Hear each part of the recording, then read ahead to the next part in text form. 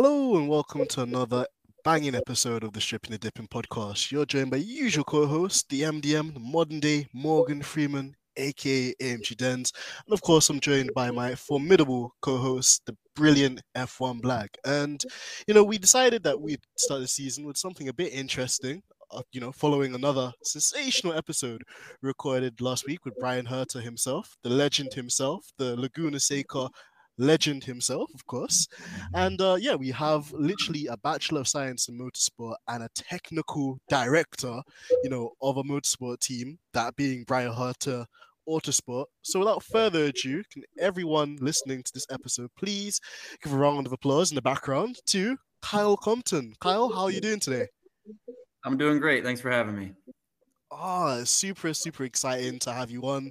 I can imagine that, Georgina and Blag were catching up with you behind the scenes. And as we like to ask with all of our guests there, Carl, is where did your passion for motorsport begin? And what was the motor racing scene like growing up in Dublin, Ohio? Were there any particular drivers or teams you grew up supporting?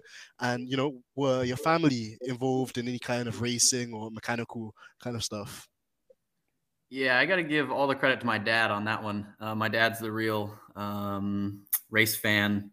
It's kind of just, I still love it, but it's kind of more of a job for me. And I love my job, but I kind of keep it separate. My dad, growing up, he watched everything: Formula One, IndyCar, NASCAR, drag racing, MotoGP. So it was just life from day one. I started racing quarter midgets when I was 9 years old.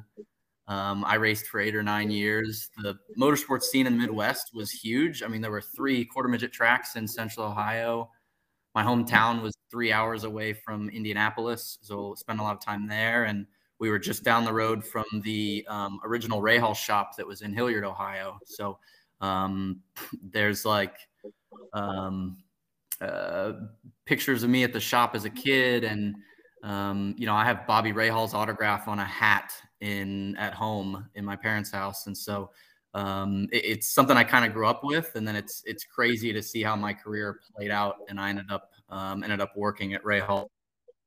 So it's been my whole life, but the passion really started with my dad. He's the real racing nut. Well, huge shout out to Dad there, and absolutely, Carl. I can definitely see the organic synergy of having a father that's into motorsport and so passionate about it, and like you said as well, racing the quarter midgets, which actually look really cool as well. Like for those of our listeners at home, it's essentially something like a buggy, would you say? And you can like drift it around in circles and basically like go around oval circuits as well in really competitive kind of mile lengths. I guess that's the thing behind them, Carl. But also, kind of one thing we wanted to get into whilst we're on the early phase of your career there is your PSP. And no, we're not talking about PlayStation Portable for those born in the 90s. PSP for Path to Shining Progression. And in such, Carl, like you've had a really interesting experience of, being an intern back in 2014 for IndyCar. Could you talk more about that and just like basically bridging the gap of having a passion and even like you mentioned as well, racing quarter midgets, going to the circuits, seeing the body shops, knowing some of the race drivers as well, to actually making that step into the motorsport and into the industry? Yeah, so I graduated high school in 2013 and decided to go to IUPUI in Indianapolis for university, get my motorsports engineering degree. And my goal was to have an internship every summer that I was in school. It's tough as a freshman because you don't really have a lot of skills. You haven't taken any like super pertinent motorsports classes yet. I had an interview with Andretti and I didn't get it. But luckily I had this opportunity with IndyCar and working with their technical inspection team and basically just using a roller to under the cars as they would come through tech to make sure they were all meeting minimum ride height. Not a ton of engineering right off the bat, but you got to learn other pieces of the industry. So it was a great experience learning how tech inspection works, how the series interacts with the teams and with the manufacturers of Dallara, and how a race weekend is formulated with sessions and the work in between sessions. So that was kind of my basis for motorsports. to try to build that base before I got into the really deep engineering side. That's really interesting that you mentioned that, Carl. And like you said too, I mean, it might not seem like a lot to begin with, but even still, that's practically, the fundamental aspects of the sport. And like you mentioned, working in tech, working in the scrutineering kind of elements of the paddock there with the cars being rolled in to make sure they comply with all the regulations is really key. And I guess you kind of see kind of how things work in relation to ride height, like you mentioned too, or making sure that the planks or skid plates at the bottom of the car don't, absolutely, get shredded and comply with certain restrictions and stuff like that too. And also, you mentioned there as well, like working with Delara, which is interesting because now I know, well, you guys work with Hyundai or Hyundai as the pronunciation goes. So we'll get into that a bit later. But also, like in interning and working your way up, Carl, you had a really awesome opportunity, and you worked towards it and put the hard work and grind into becoming a race engineer or an assistant race engineer for Rahul Letterman. What was that experience like in terms of the dynamics of that organization? Because on one hand, you've got a really successful driver, and I know you're a fan of him, as we're talking about Bobby Rahul, but then also like a really big personality in David Letterman as well, that has like a whole talk show and is like one of the biggest, TV presenters in the world. How would that compare to any of the other things that you've done kind of in the world of motorsport? Yeah, that's the biggest team I've ever worked for. And we are the biggest we've ever been at Brian Hart Autosport right now, and we're on that path, but we're not quite that size yet. And when I first started with Brian Hurt, it was small team, small budget. You kind of gotta. It's kind of a different engineering style because you understand the budget limitations, and so you're trying to optimize within your budget constraints. Whereas working at Ray Hall, that we had, we were the BMW factory team. We had incredible support from BMW, and I look at it as blank check engineering. I mean, if you wrote a good enough report and proposal on what you wanted to do and why and what the potential gains were, you were going to get approved for that money 99% of the time. So it was a completely different experience, and it got to teach me kind of the proper way to do things. There's kind of you always got to have that money aspect in the back of your mind of there's a proper way to do it, and on that team we had the money to do it. And then as you kind of maybe go down the ladder, you have to think, okay, well, yes, this is the proper way to do it. We don't have the budget to do that. So how can we make the most out of what we've got? So, BMW Team Rahal was massive. Those years were so critical to my career and development.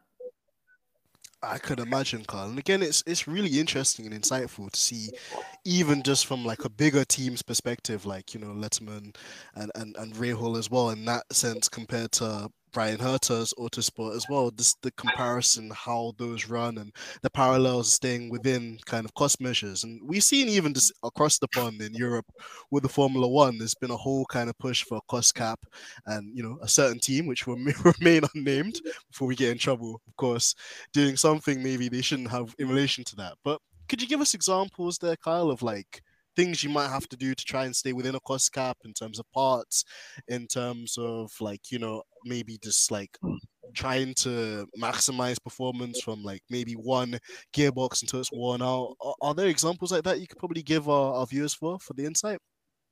Well, for me, starting off as a systems engineer or a data acquisition engineer, and then working up to assistant race engineer, for me initially it was a lot in the wiring.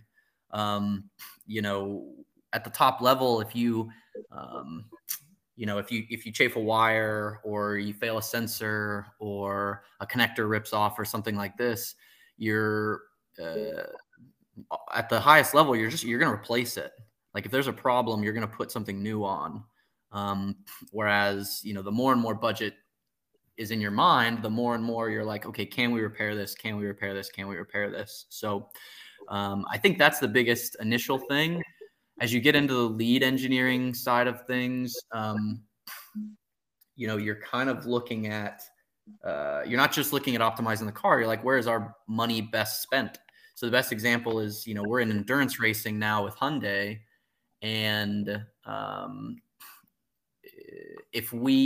would much rather have a spare set of dampers than spend that money on developing our primary set of dampers, because I know that if we crash and we lose one, then we don't have a spare. So allocating your resources properly is a huge key to success. And, I'm a big goals oriented person. And if your goal is to win a championship, you got to be finishing races, and you got to prioritize reliability first.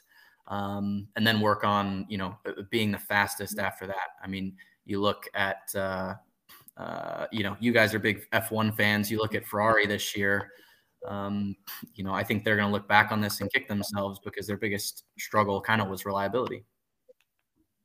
Of course, and I think a great kind of parallel and comparison there as well, Carl, because it is interesting. And going into that F1 season, a lot of people thought, well, what do Ferrari have to lose? And then when they turned up in testing and they were setting the fastest times, we were like, oh, okay, this looks promising. And then obviously when they went on to win the first two races, or I think it was the first race, and then the second one was quite close between Charles and Max, we knew there was going to be a fight. But then, like you mentioned as well, you have to kind of plan across the season and look at the longevity of parts, look at the longevity of your resources, in terms of whether or not you want to spend all the resources on repairing new bits and trying to bring new performance upgrades every week, or whether you kind of like spread that cost equilaterally and kind of also build towards the future as well, if you bring an evolution of the car the following year. So it's really interesting. And actually, on the topic of cars as well, I'm going to tag Blag into this, because it'd be really interesting just to hear about the race structure and kind of the considerations that go into touring car racing, which I'm sure Blag will dive into a bit more. So Blag, I'm handing it to you.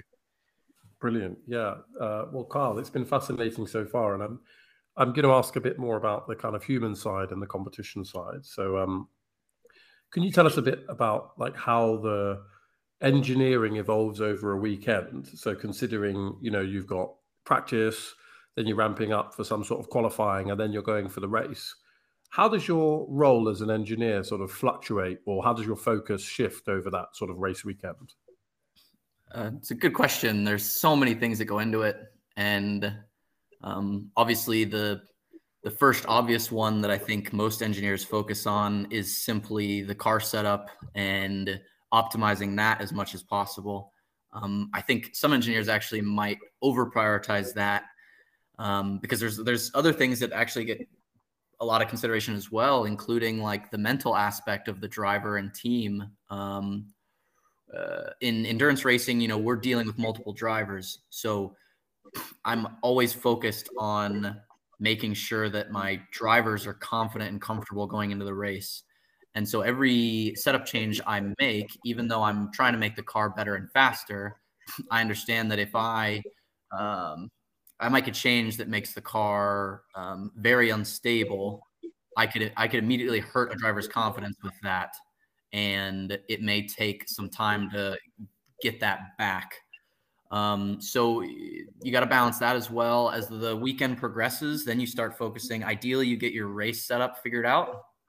If you get your race setup figured out early enough, then you start to look at, okay, what changes do we want to make specifically for qualifying? There are some weekends that happen so short, especially with the COVID shortened weekends. You had weekends where it was like, okay, we're going to qualify our race car setup and hope it goes well. But we know we've got a good car for the race. So in a perfect world, you're able to come up with a completely different setup for qualifying. Because, the car on low fuel, new tires, the setup you want for that is going to be completely different on new tires, full fuel, but still needing to be successful at the end of the stint with, 30 lap old tires. And then after you get through qualifying, setup goes out the window and you become a strategist. We have lots of meetings. That's probably one of my favorite parts of the job, honestly. And every team does it slightly differently, but every team is going to have a strategy report before the race, and we're going to go over it all together. It's been one of my favorite parts of working with Brian. He's one of the most brilliant strategic minds, I think, in the sport. And so having him be part of that is great. I've learned a lot from him. We've worked on our own strategy report together, and the focus shifts completely to that. And we have a pretty good plan and idea of what's going to happen in the race before it even starts. I mean, at the end of the day, preparation is everything. So I know yellow history. I have all the statistics on the race and previous races like it, the last 4 or 5 years of that race. And I've got all that data and information readily available during the race in case we need to change plans or strategies. Gosh, that's fascinating. And do you know what? I think you touched on something that really fascinates me about motorsport, which is it's kind of this mix of man or person and machine, or where science meets art, or where sort of intellect meets emotion. So you talked a bit about keeping your drivers sort of confident and relaxed. And actually, you're the lead engineer, so I presume you're also thinking about the squad of mechanics and other engineers. What are the sorts of things are you doing or thinking about as a leader, I suppose, over an endurance sort of period of time? What are you doing as a leader to keep the team morale up and focused? This is one of my favorite parts of the sport, and I think it's undervalued in a lot of ways. With Brian Herta, we've tried to create a culture that's very positive, and we've got a lot of chemistry. I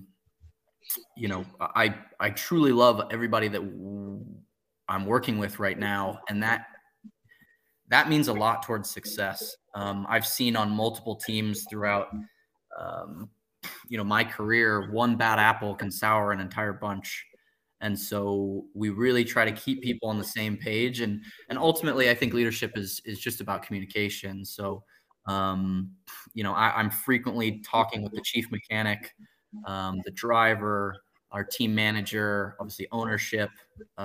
We've got different departments at the track that all have to be operating simultaneously. And, our lead engineers are typically the ones kind of that web of communication.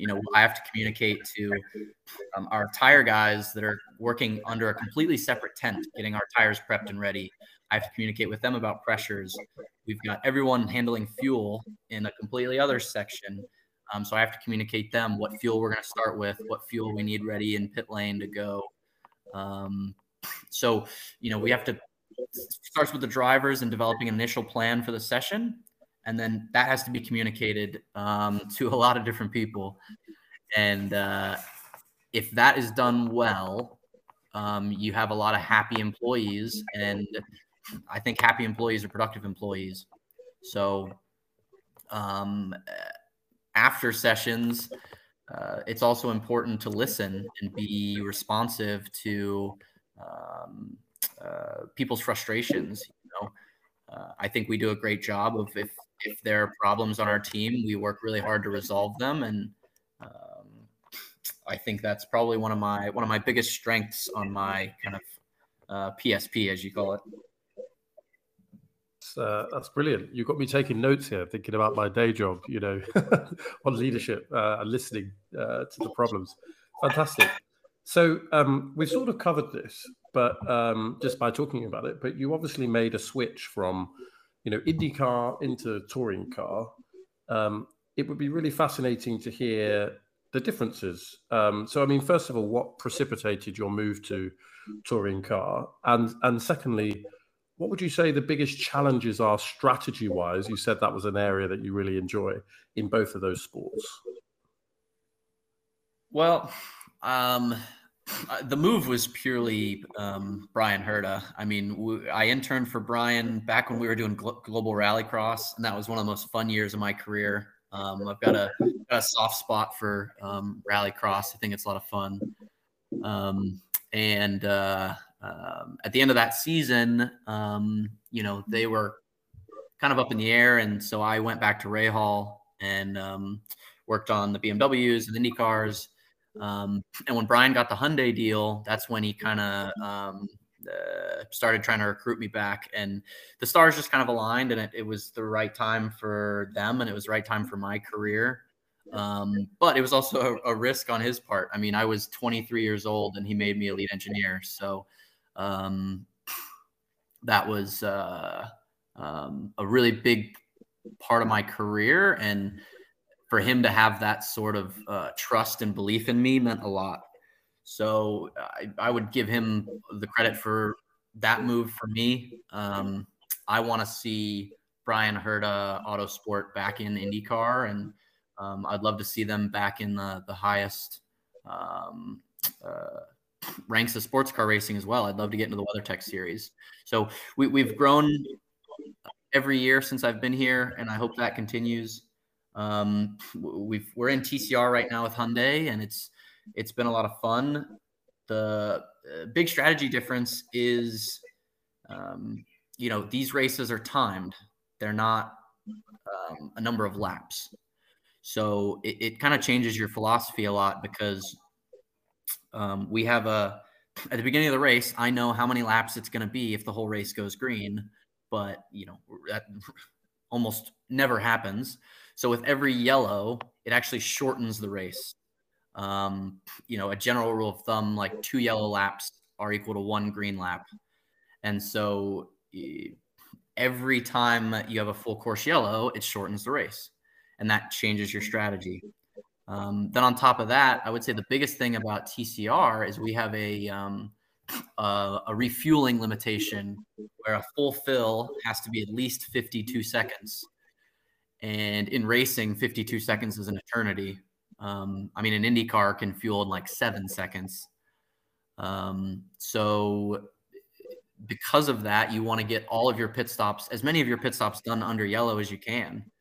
It's about 1.5 liters of fuel per second.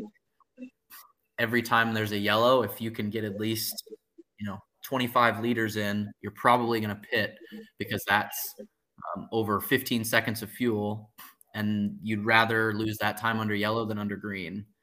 So I would say there's just a complete mentality shift from sprint racing.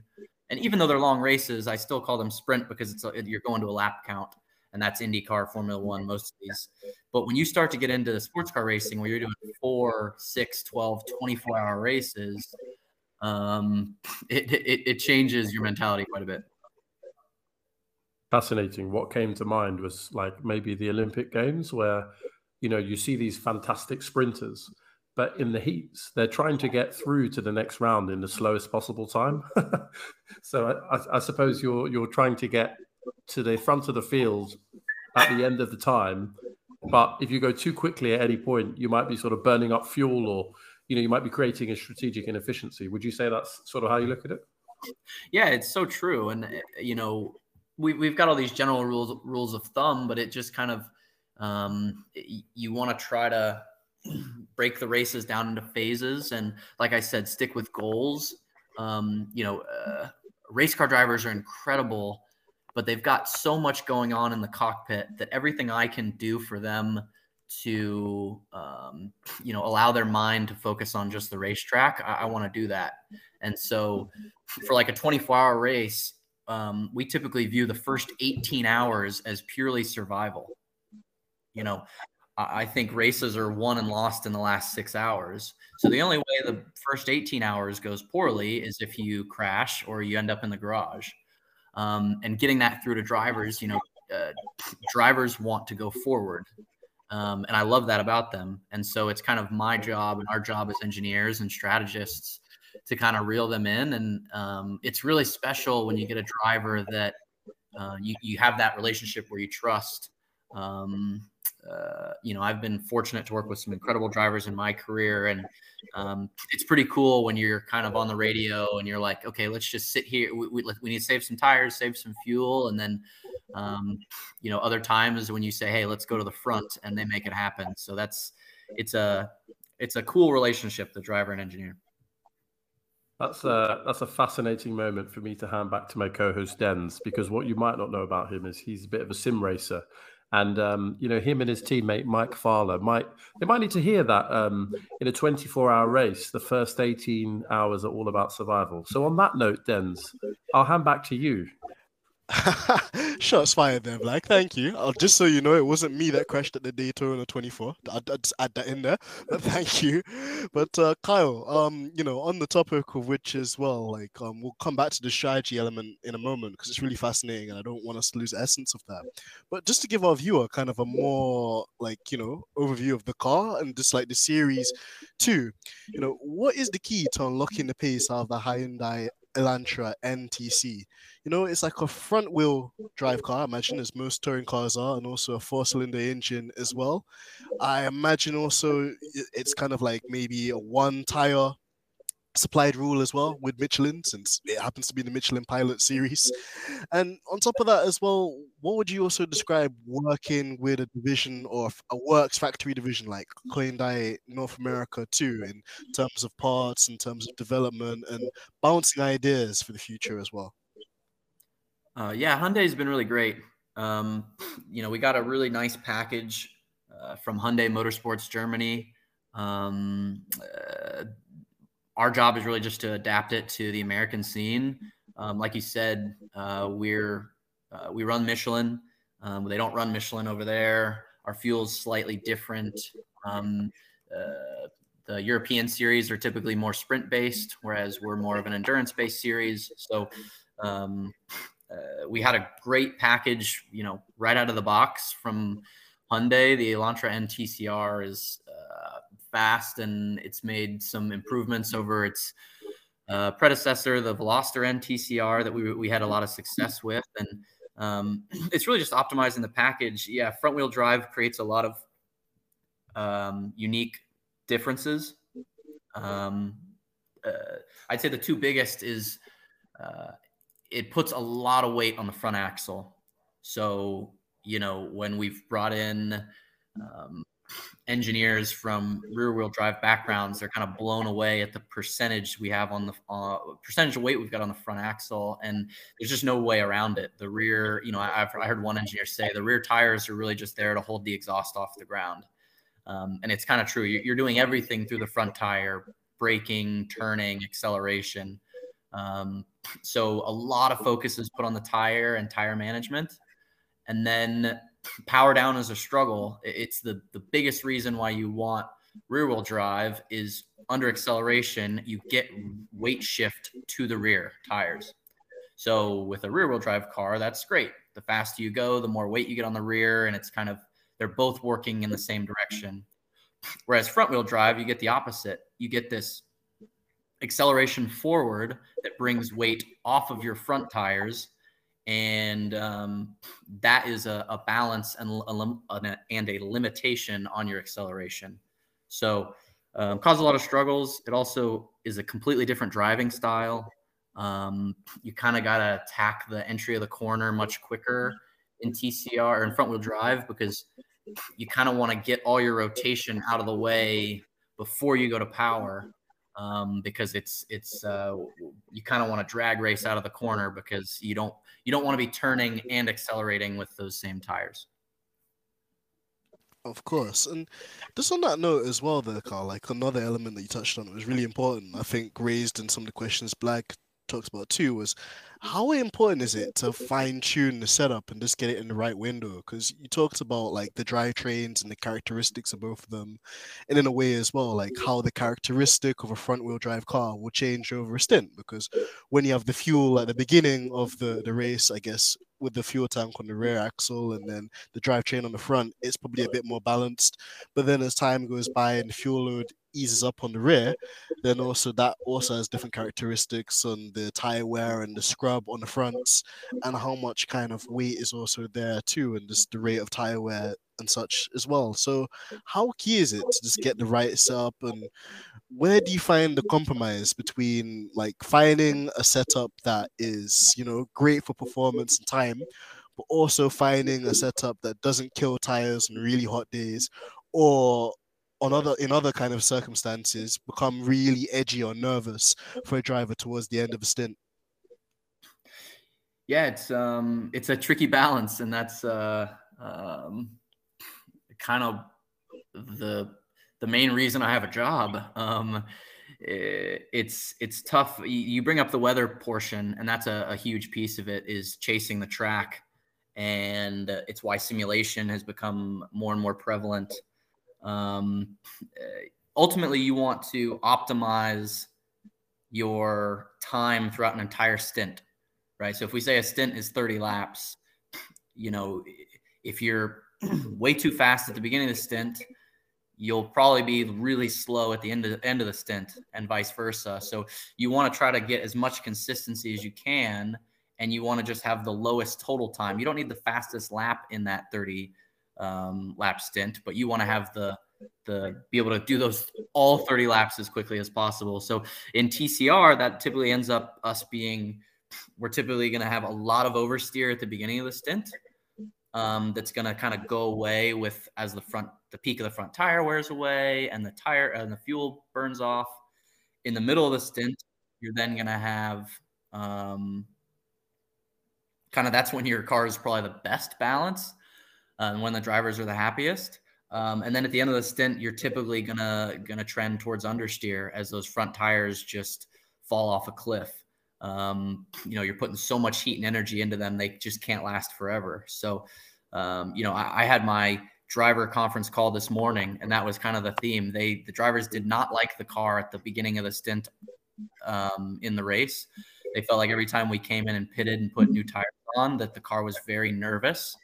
But ultimately, they recognized that was the fastest ultimate approach to being successful in the race. So after 5-10 laps, then the car calmed down, and we felt like we were the fastest for those last 2/3 of the stint. That's a really intriguing insight, Carl. And again, just to kind of, take that into account as well, just how, tire, just with the track conditions and the heat, how it affects the tires over a stint. Like you mentioned as well, driver confidence. And that's a huge thing that I guess you mentioned with Black too. And talking to the drivers and having the consultations with them and the debriefs and seeing kind of what works for them, seeing what it's worth, because it's kind of cool to have a setup that's really quick. But then having said that, if you don't have the abilities or the confidence to kind of run that setup and you bend the car, then that's not a result at all.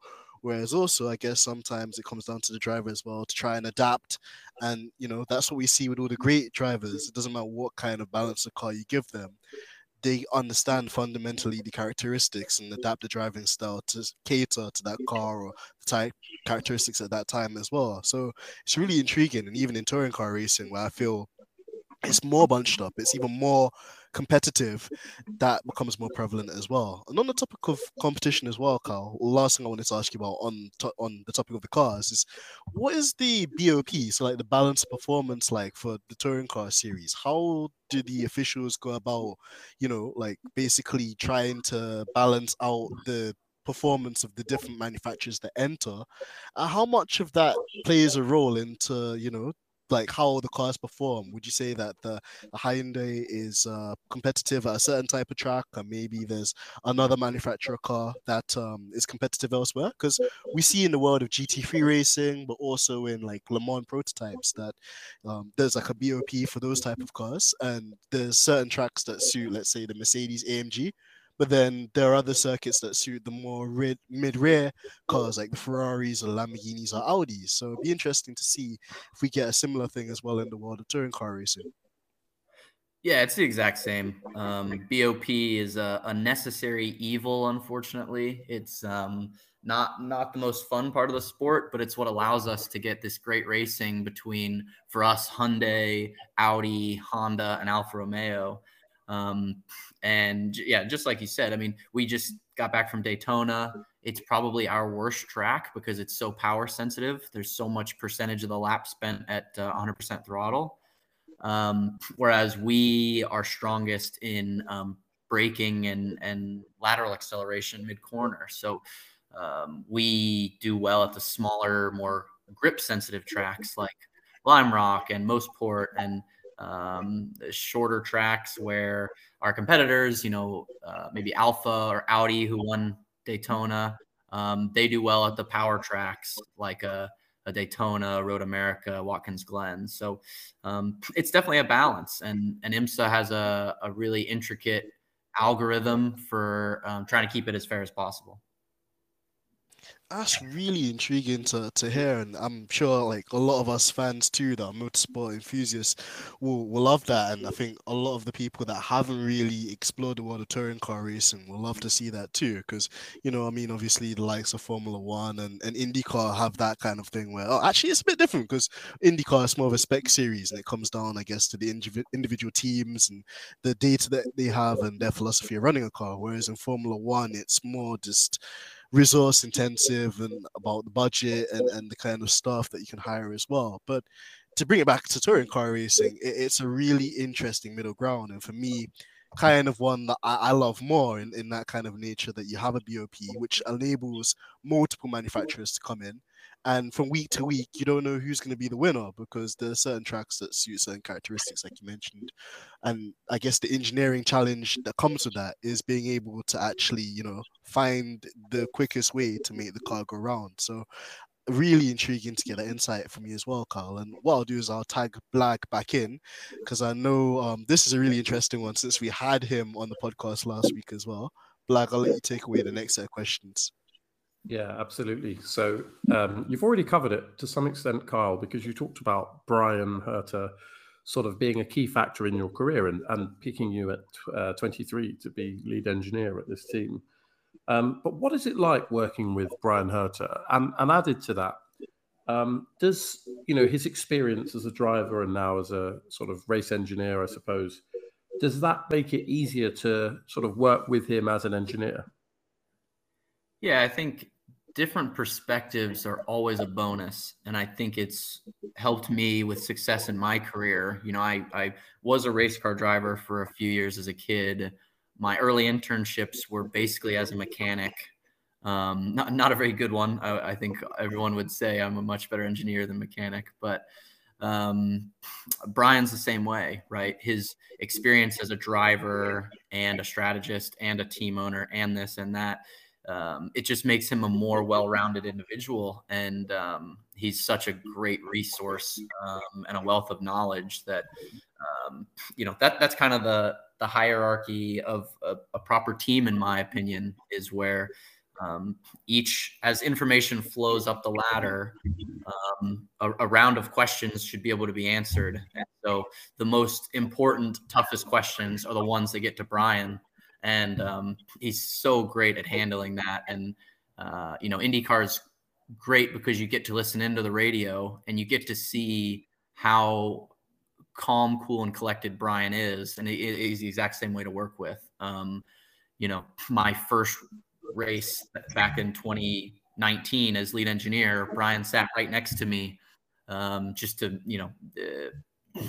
be there for me if I needed anything in my first race. And obviously it's a little makes you a little nervous with the boss man sitting right next to you. But at the end of the day, once the green flag flies, it was really comforting, and I could kind of double check all my strategy calls with him. And I think his strength as a team owner is putting his faith in the right people and putting the right people in positions to succeed. It's easy for ownership and leadership and management to set people up for failure, and that's never a good thing. So Brian has always put me in positions to succeed, so it makes my job a lot easier.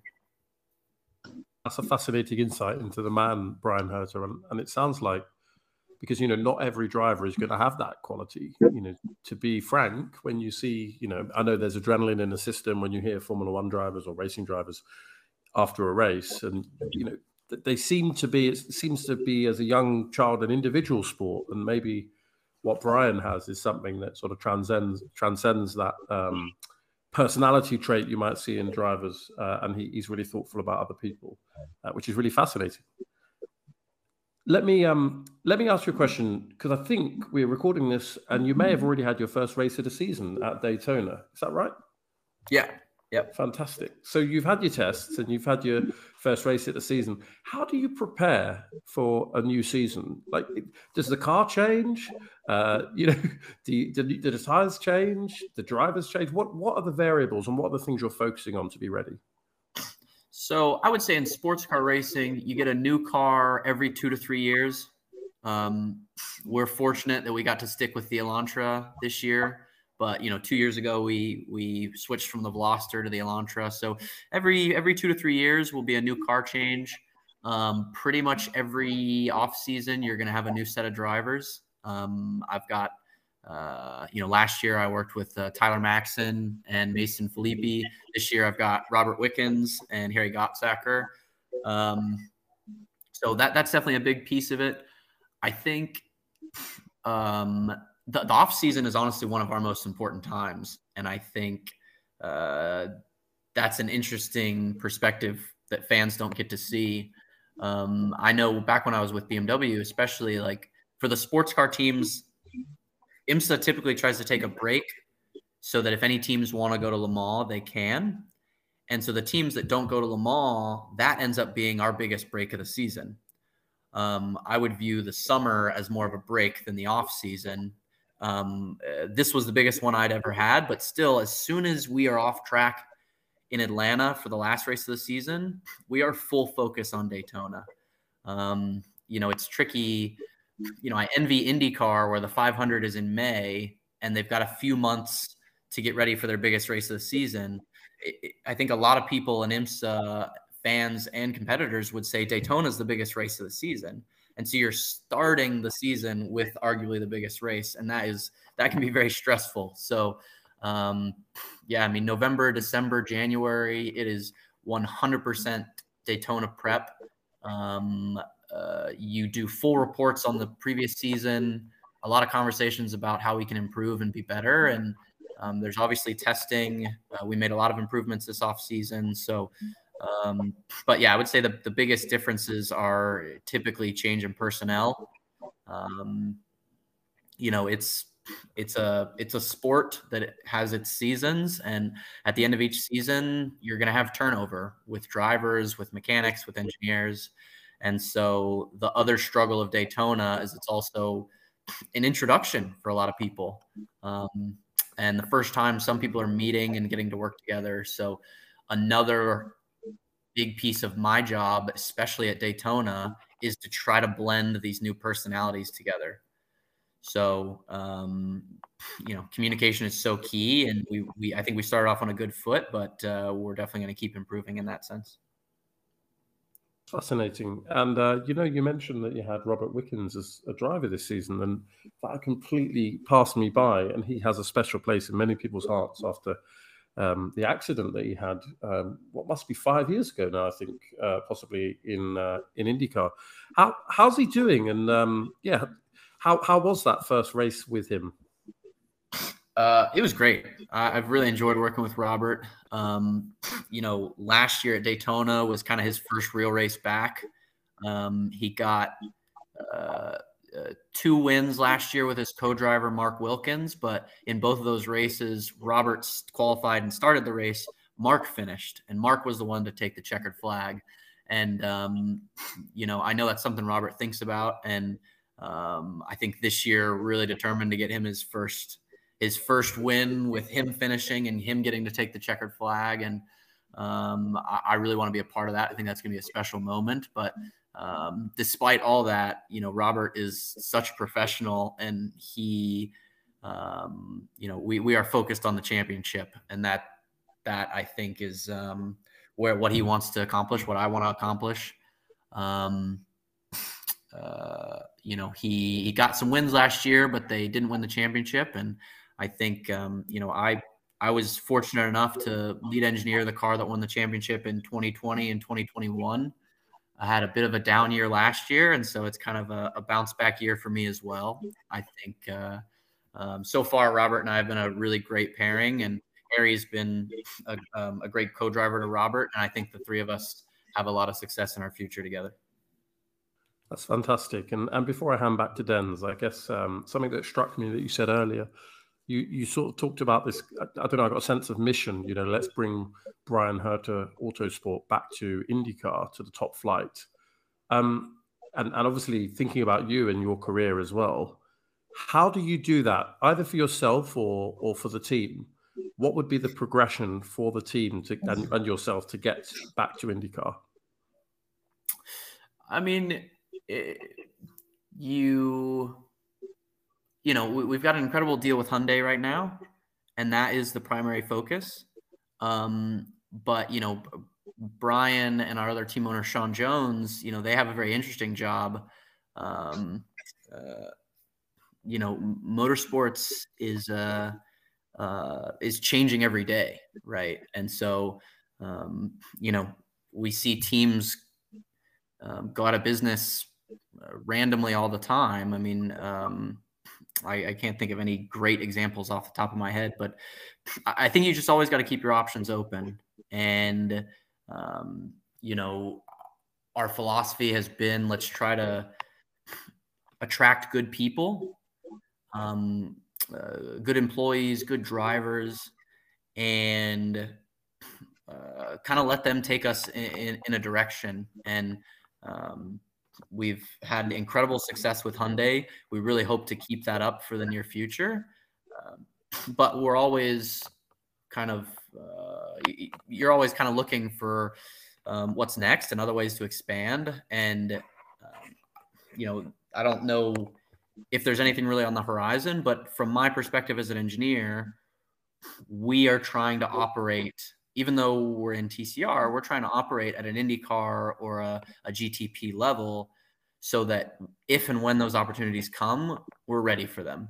And, I think if we were to be given a GTD car, a GT3 car, an LMP3 car, LMP2 car, I think we could be instantly successful. And I think we've built the foundation for where, if we had the opportunity to participate in IndyCar again, there would obviously be a learning curve there, but I think we are well equipped to bridge that gap. And I think we're all very quick learners, and we're definitely hungry, excited for the challenge. Absolutely. Brilliant. Well, I hope that's in your future. And the way you described your aspirations for this season alone, I'll definitely be rooting for you. Let me hand back to Denz now, who will ask the last few questions that we have. Thanks a lot. Thank you there, Blag, and Carl. Great answers and responses there too, man. I think I learned so much from that, and also it's really refreshing just to hear that commitment from someone like yourself, inside the team, part of the fabric, doing the kind of jobs that we don't see so much of on the TV, but is as pivotal as always to the success and making sure that the teams achieve the maximum results they can. So it was really interesting to hear the stuff that you said, and to lighten up the mood of the podcast, because we always like to chuck in a few goofy questions, as you can imagine, Carl. I've got a few hypotheticals for you from our fans, and it'd be really intriguing to get your response. So, you ready for the first one, Carl? Yeah, let's go. Perfect. So the first one is, I want you to imagine this. So, Brian, he's still the amazing guy he is, but he's kind of getting on, and he always comes across to me as quite composed and quite smooth. Whereas his son Colton, one of the leading prodigies of IndyCar and basically the face of the best overtake I ever saw in life last year on Pato Award. I cried because I'm a huge Pato Award fan. But anyway, getting to the point, Kyle. I want you to imagine this.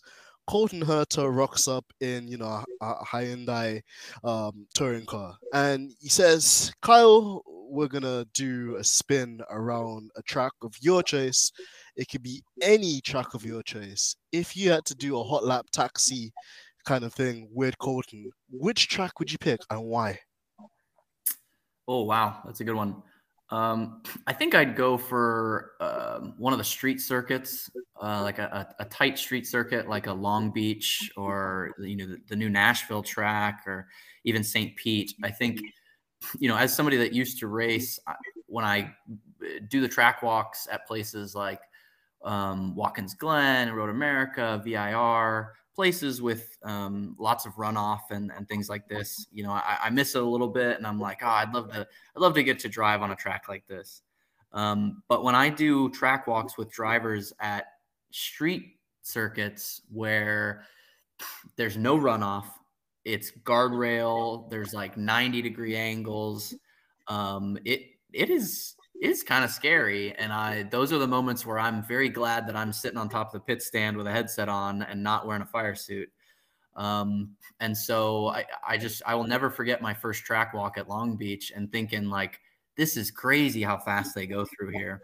So I think that would be really interesting to me, because, you know, you see it. I guess the closest thing for you guys would be Monaco. You see how razor close these drivers are able to get to these guardrails. And that honestly is just mind blowing for me. So I think a track like Long Beach would be really fun to get to trot around with Colton. Oh, absolutely. You know, and you mentioned the kind of propositions there as well of like how technical these street circuits are, and especially with a classic one like Long Beach, you know, that hairpin before the final straight, the fountain section, just how close the walls are as well. And actually, on the topic of that as well, Kyle, like how sketchy, you know, does the car become once the circuit becomes rubbered up? Because I know, like with the Indy cars, for example, with the Firestones, they shed a lot of rubber after, you know, they've started to wear through the kind of sheen of the main canvas. And if you go offline to make an overtake, then, you know, you could find yourself quickly down an escape road if you're lucky, and more likely into a barrier. But for a touring car, you know, is there traction control? Is there any kind of electronic stability programs that help in those such scenarios? And, you know, is there a Long Beach Grand Prix for the series? Or, you know, is there any other kind of like races our fans could look forward to of a similar nature? We don't go to Long Beach, unfortunately. We don't have traction control. We do have a Bosch ABS system that works really well. You know, touring cars are much bigger and heavier, so the rubber, or kind of marbles, as some people call them, don't really bother us as much.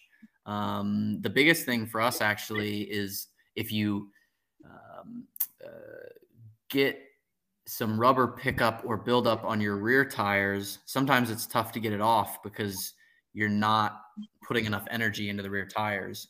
So sometimes you'll form vibrations or some instability from like a big wad of rubber that gets stuck to your rear tire and you can't shake it off. So drivers also learning how to scrub their rear tires is an important skill. And I would say, you know, like Laguna Seca is always a good race to watch and tune into. I also got to give a shout out to the Lime Rock Park race this year. Typically, the IMSA Michelin Pilot Challenge Series features both TCR and GS, which is a GT4 class, and we race at the same time. Lime Rock this year will be the first race where TCR will be standalone. So I think it's going to be really cool, really exciting, and it's an opportunity for us to get an overall win for the first time in the series. So that would be a really good one to tune into as well. Oh, excellent. And I'm sure our listeners as well will be really keen-eyed to pay attention to that, and of course to join in and support, you know, the team as well in that endeavor, because it's really great. And those circuits as well can be so challenging. Even just like the Virginia International Raceway, it was one of the races that was in the iRacing calendar last week, and I just saw a lot of like you know, like BMW V8 like prototype cars going off on the grass and trying to weave and miss GT3 cars. So even with the absence of a multi-class aspect to the racing, it can still be super fun and super challenging. So it's really interesting to hear. And that will bring us on to the next question there, Kyle. So it's kind of like a double-barreled question, actually, on two different things. One of our listeners asked, who do you think is the most underrated driver in IndyCar? It could be a current driver or one of the past. And just in your own personal capacity, one of our viewers wanted to ask, which driver did you have the most fun to work with as an engineer? Ooh, that's tough. I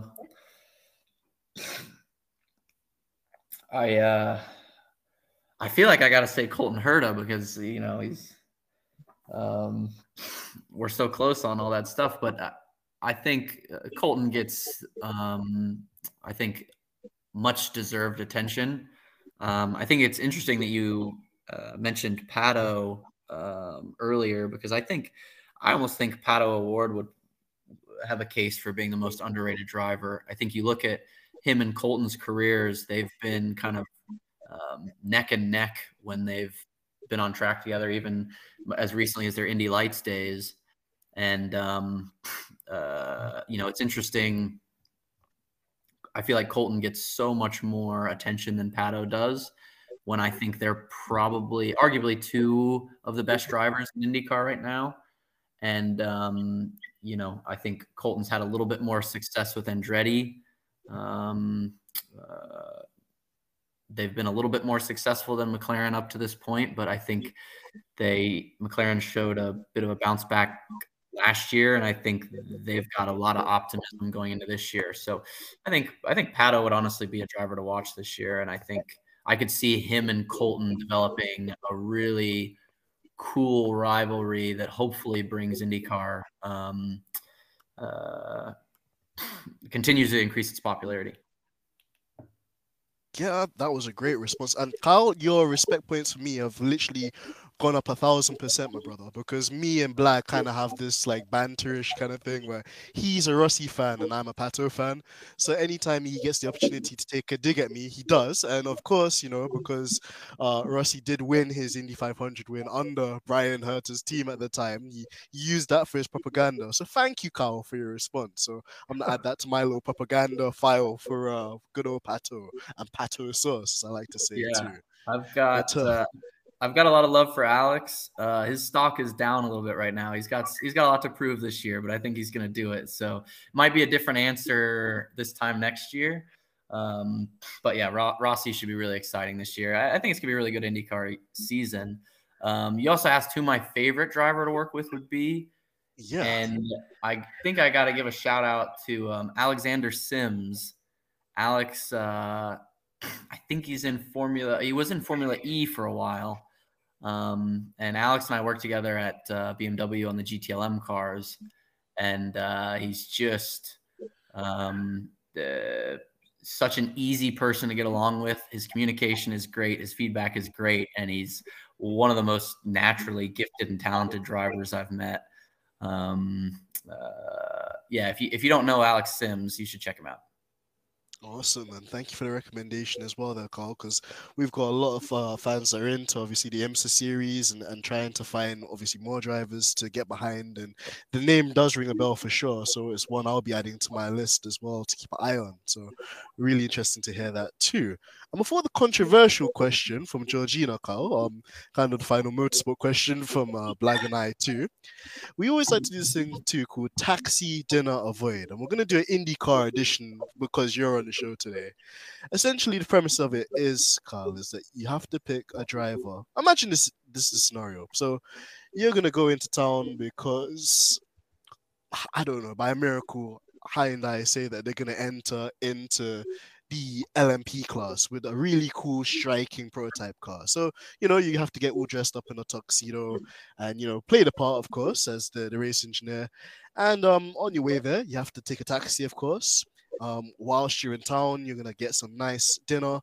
And there'll be one person that you have to avoid as well. So to ask you the question, Carl, which IndyCar drivers on the current grid would you take a taxi drive with, have dinner with, and avoid? And actually now I'm going to make it harder for you, Carl.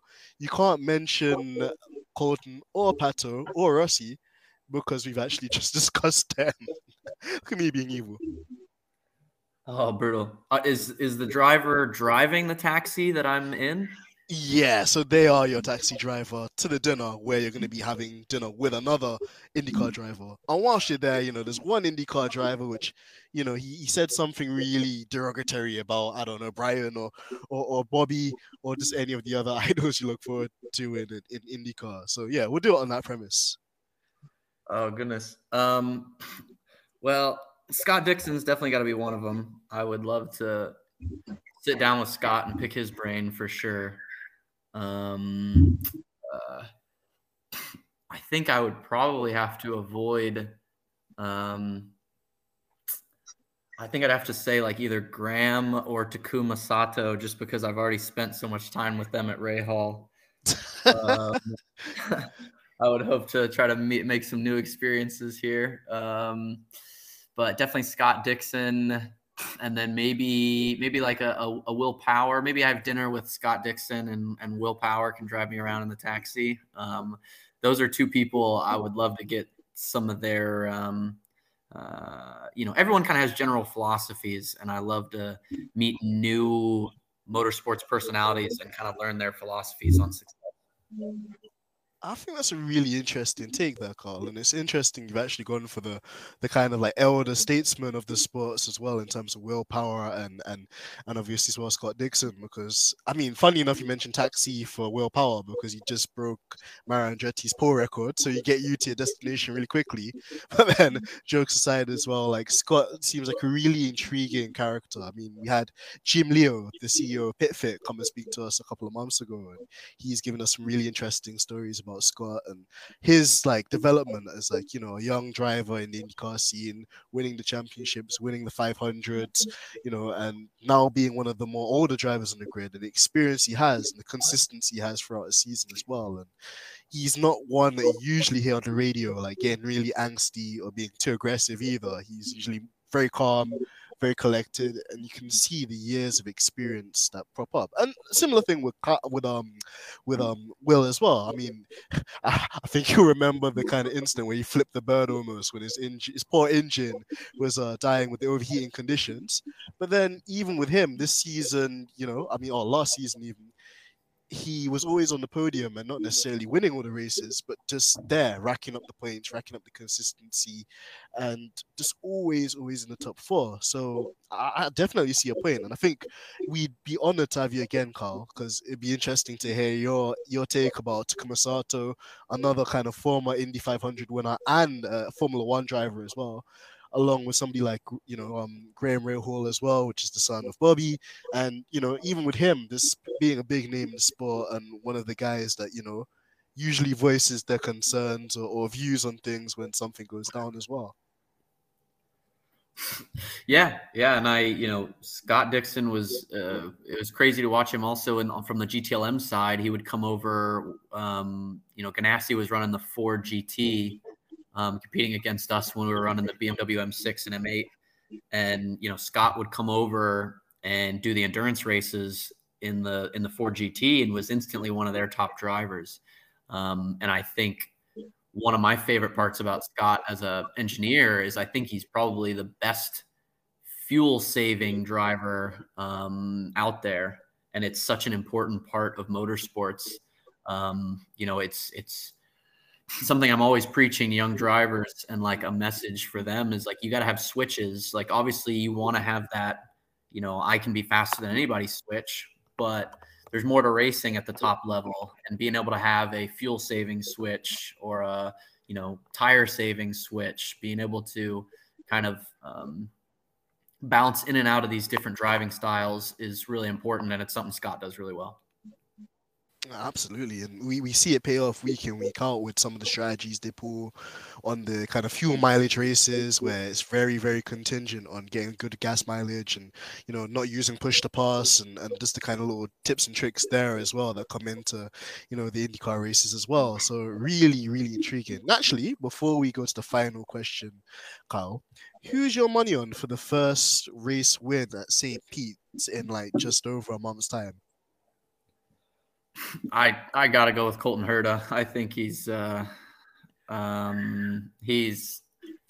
Colton is just itching to break through and get his first championship. And yeah, I'm definitely in his corner, hoping this is the year.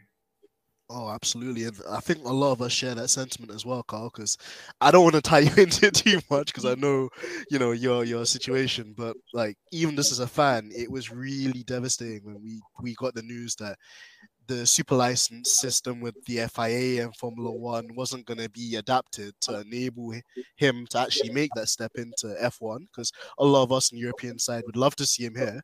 But then, you know, if he wins or when he wins the IndyCar championship, he'll be undeniable, and I think his stocks will go up even more, you know, and he's already one of the most exciting drivers on the grid with the overtakes that he pulls and the masterclass drives that we've already seen him have at such a young age too. So we're definitely in the same camp with you for that one too.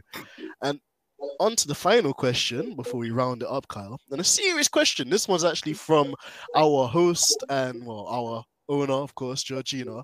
The question we like to ask all our special guests, Kyle: pineapple on pizza, yay or nay?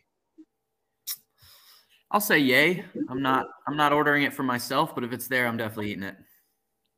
Okay. I'll let you off on that one, Carl, because I was gonna say if you just by force, just if you just had to do it, then yeah, oh man, like all the That was pato a points very you just. diplomatic answer. I was gonna say, Georgie, like I Carl's like my favorite guest with the pato stuff, and I was listening to this answer keenly. I was like, ooh, but no, I think that was a good answer. Yeah, I'm not as passionate as you guys are about it. Unfortunately, I'm not never gonna yell at somebody for ordering pineapple on pizza. But yeah, if it's there, I'm definitely taking a slice. Well, I'm a pineapple pizza person, and well, the others are not. So it's a mix of all. Oh gosh, you see, this is why we don't let Georgina on the podcast episodes no more, guys. But anyways, back to serious matters at hand. Kyle, it's been amazing to catch up with you, man. Like just to learn more about the stuff that you do, the touring car series as well, the car, the kind of like the man management behind the job as well, is really pivotal. And a note that I always like to leave for our viewers, and especially the younger ones, what advice would you give to a younger version of yourself? And like you mentioned, getting like a rejection or a decline for one or two teams. How do you find the resilience to bounce back if you're really passionate about something and you really want to achieve something? Oh man, I definitely had a lot of help from friends, family, coworkers, my professors at school. This is a really tough industry to get into. Those first couple of years, I was sending out dozens of resumes every year and only getting a handful of interviews and, getting a lot of no's and only a couple of yeses. So it's a grind. And I think I guess the advice would be is just like there is light on the end of the at the end of the tunnel, and once you're in the industry, it's a lot easier to an extent because it's a tight knit community, and if you are working hard and treating people with respect, like that travels, that reputation carries, and when a team goes under, the top people in that team, their phone is blowing up with people trying to hire them. Right now, I think the industry is actually really hurting for good employees. But at the same time, the top teams aren't willing to take risks on young, inexperienced talent. And I think that's where Brian has shined, is he takes risks on young people like myself, and hopefully it pays off. So yeah, it's just, you got to keep grinding and know that once you get 2 or 3 years into the industry, then that's when you can start to relax a little bit, because resumes with 2 to 5 years experience are in high demand right now. Whereas, as somebody that looks at a lot of resumes, there are a lot out there with zero experience. And so getting those first couple of years of experience are the toughest part.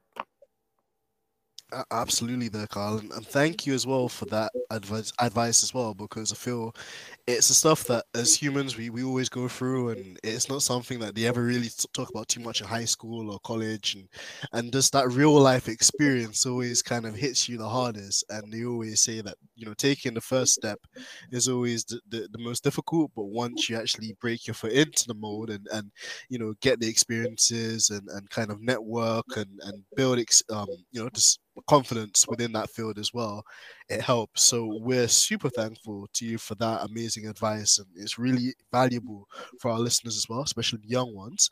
Before we round up, Blag, were there any final words or anything else that you wanted to mention at this stage? No, just an offer to Kyle. Next off season, when you think about writing your leadership guide, if you need a ghostwriter, then just shout me out. I'm happy to help. Yeah, I'll definitely take you up on that offer. I'll call you here in about 11 months. Brilliant. Right then. Well, thank you for that, Blag. And obviously, Carl, thank you so much for your time. You're a great ambassador and obviously an amazing member and team of Brian Herter Autosport. I'm sure that he thinks of highly of you as we do. And we're just so thankful, for having this conversation with you. It does so much for us, our listeners, people out there, which, might just be on the verge of giving up or not even really, like trying to make the effort. And through listening to your experiences, your hardships, your challenges, it gives them that lease of life to at least give it another try and to keep pushing and to not get up. give up, because ultimately at the end of the day, if you give up, then you don't know what you can achieve, and if you don't know what you can achieve, you always stay at one level and you always think of what could have been, which I think is the great regret that we all fear. So thank you so much, Kyle, and yeah, any final words from you before we wrap up? Yeah, I think the industry, the sport is hurting and is desperate for new young talent and young problem solvers. It's a lot of fun and it's a rewarding industry to be in. It's a lot of work, obviously a lot of hours and days spent on the road, but it's constantly changing. It's short project timelines, fast paced, keeps you interested and engaged. And we are always looking for young problem solvers, really. And I think the industry could do well for an influx of youth. So for those of you wondering and considering getting into it, just make the leap. The industry needs you. Excellent news there, Carlin, and thank you for that as well, because it's really reassuring, and a lot of people will take confidence and kind of like a crumb of comfort, at least, in knowing that there are opportunities out there, and if you keep digging, you keep working hard enough, you shall seek the rewards of your hard work. So, not a greater example of that than you yourself, and we wish you all the best with your endeavors with the team, with the series as well. We're going to continue to keep an eye on you guys and be supporting you all the way, and it's just a pleasure, Carl. We'll have to get you back on, hopefully during the summer or later on in the year, just to see how things progress, to talk IndyCar as well, because there's always a story there. And yeah, you've been an amazing guest. So thank you for coming on. And yeah, guys, it's been another episode of the Stripping the Dipping podcast. Not a legendary episode. Make sure you follow Kyle Compton on all social media platforms as well. I'm sure if you want to reach out to him on LinkedIn as well, I'm not saying that I can get your job or anything, no pressure, but definitely a very wise and very useful contact to have. And yeah, if you just want to follow the team as well, make sure you do so. Georgina will be putting all the links out with the description and tweet that comes out with this video.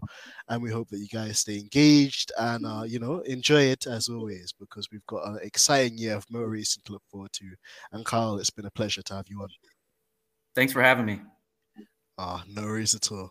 Well, guys, it's been another episode of Stripping the Dipping. It's your boy AMG Dent, aka Monday Morgan Freeman, and my brilliant co-host as well, F1 Black. We're out. Peace.